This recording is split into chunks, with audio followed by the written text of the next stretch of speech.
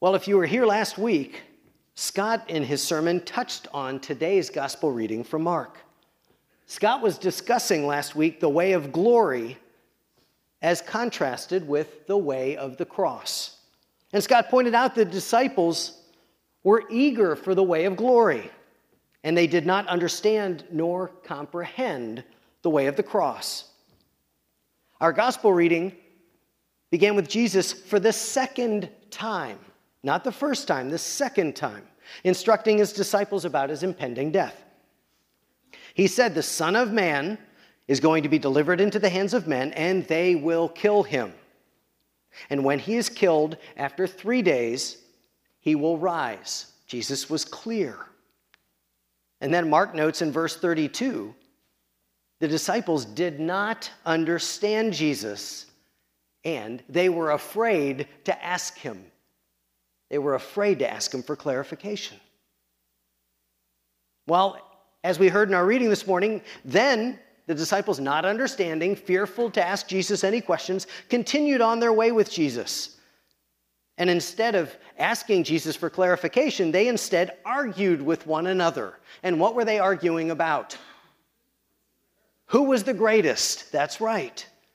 They argued, they disputed which one of them was the greatest. I want you to imagine that argument. Well, I was holding the baskets when the loaves were multiplied. Well, I was beside him when he healed the paralytic right there. You were over there. I walked on the water. You did not.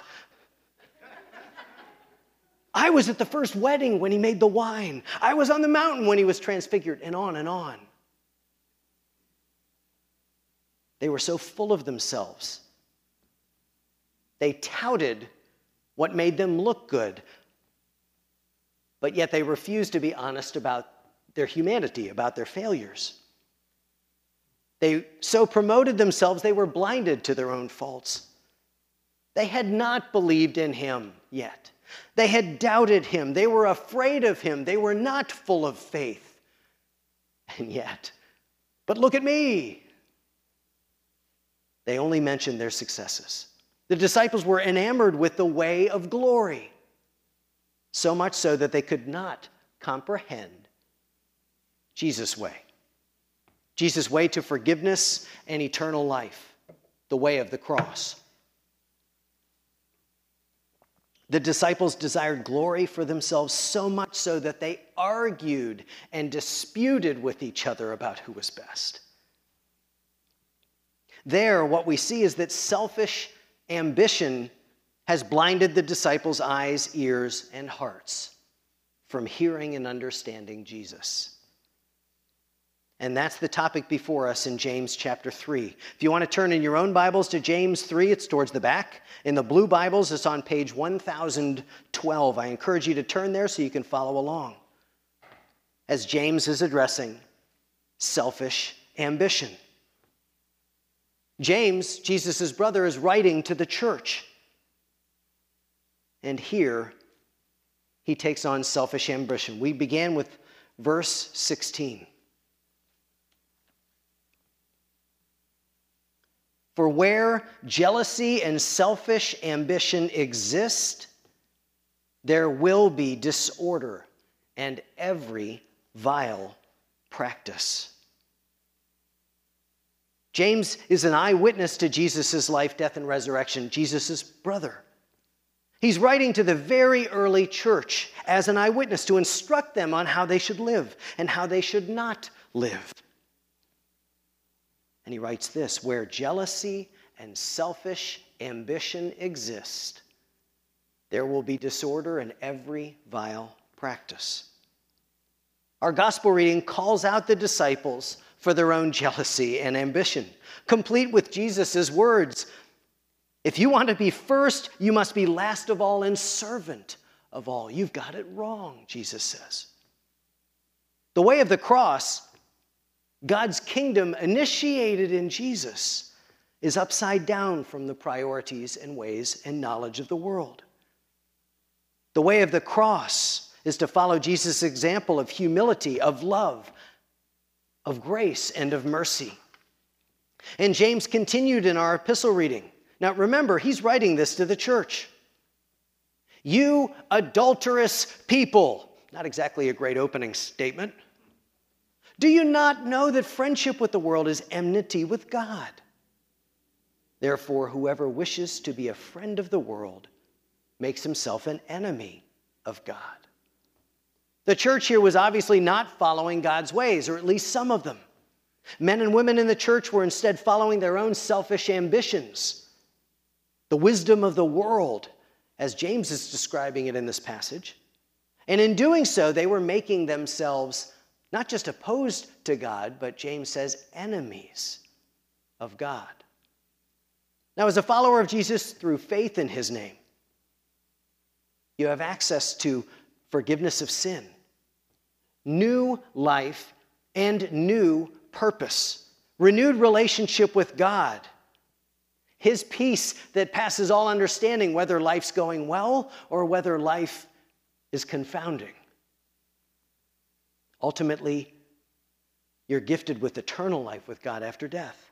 And James makes the point, as a follower of Jesus, that new life that you've received is to be marked by obedience to Jesus' instruction, to God's word, marked by his wisdom, not the wisdom of the world. Now, James first identifies that the wisdom of the world, selfish ambition, is the source of nothing good, disorder, and every vile practice. And then, in verse 17, James describes God's wisdom.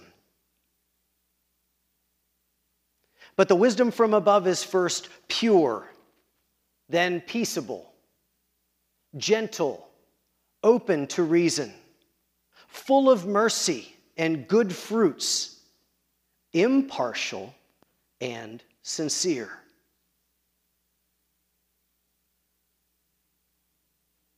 That's a pretty stout list of descriptions for God's wisdom. Let's take a look at each word. Pure, literally sacred, clear, or pure from every fault, not blemished and not carnal. Then peaceable. This is one word we don't use very often. Relating to peace or bringing peace with it. God's wisdom brings peace with it. And it implies freedom from worry or anxiety. God's wisdom brings peace and not worry. Gentle, patient, or equitable, or considerate. Open to reason. Now, this is an interesting adjective, open to reason. The wisdom from above is open to reason. Well, this Greek word literally means easily obeying, or easily persuaded, or submissive. So in that context, God's word isn't submissive to anything. God's word is supreme. In context, it must reply to God's people. And that's how I'm viewing the use of this Greek word, to the behavior of anyone following God's wisdom. To God's wisdom, they will be easily obeying. They will be submissive. They will be easily persuaded by God's wisdom. They're attentive to it. Then full of mercy and good fruit. Well, mercy, compassion, kindness, they'll be full of that. And then they will bear good fruit. And as Jesus has used that term, God's kingdom fruit. That's the fruit that James is referring to.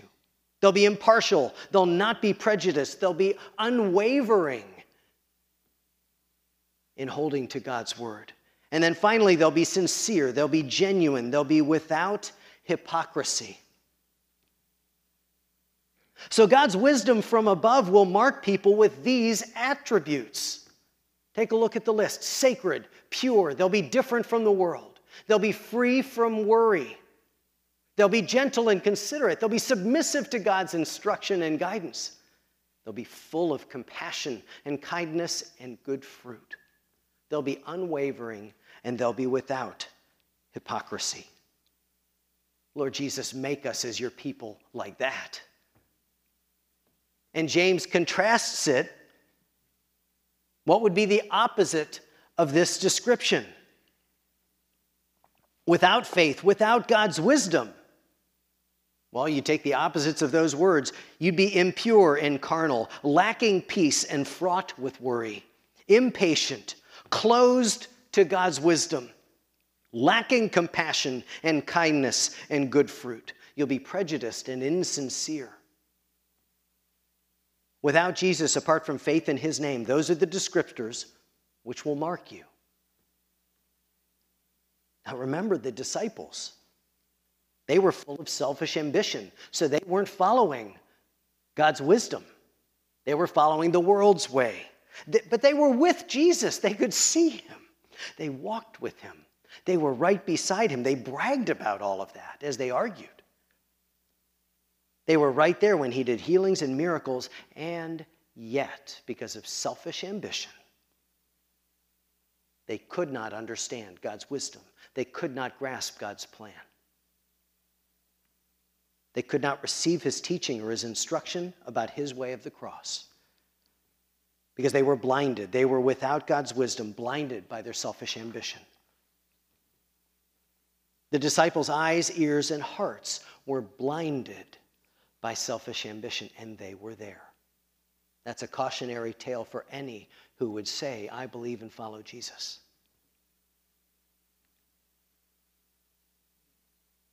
And as they followed the wisdom of this world, their selfish ambition, they were marked by these attributes. Until they submitted in faith to Jesus. And it was at that point that they were transformed. Not that they were perfect, but that they were transformed so that God could use their weaknesses rather than celebrating what they did right and hiding what they did wrong. I know you've seen this in others when you're able to admit you're wrong, even though you don't like it and even though it makes you look bad. More often than not, God will use that in others' lives. God can bring good fruit from humility, from a willingness to own your own stuff, rather than a facade that says, look how great I am. Jesus desires his church to be marked by that first list. That's a promise to you. Even if you don't have many of those things now, or you have some of them but not others, or depending on the day, you struggle with that list. God's word, written by James, makes it clear. As you grow in faith, you will grow in your reflection of that first list of attributes. Sacred, pure, different from the world, free from worry, and on the list goes. And you will grow to know his peace and yield his fruit. Apart from Jesus, you are destined to be marked by that second list. You may look good on the outside, but on the inside, these are the attributes that will mark you: impure and carnal, lacking peace, fraught with worry, closed to God's wisdom. You will not have God's peace or his wisdom or his fruit or God's gift of eternal life apart from Jesus Christ. These two lists on the slide provide a stark contrast, and I hope you're paying attention. I pray you are not blind or deaf to God's instruction for you this morning. If this morning you sit and you know you're separated from God, whether because you've wandered away or because you've never bowed your knee to him, I hope you're paying attention this morning. I pray that day by day you will turn to Jesus, submit to him, follow him, and thereby know his wisdom from above and be filled with his peace no matter what. James closed his instruction on this issue of selfish ambition this way. In verse 6, James said, verse 6 of chapter 4, therefore it says, well, what's it that James is referring to? God's word. Therefore, God's word declares, God opposes the proud, but gives grace to the humble. Verse 7, submit yourselves therefore to God, resist the devil, and he will flee from you. And then verse 10, James proclaims, humble yourself before the Lord, and he will exalt you. In the name of the Father, the Son, and the Holy Spirit. Amen.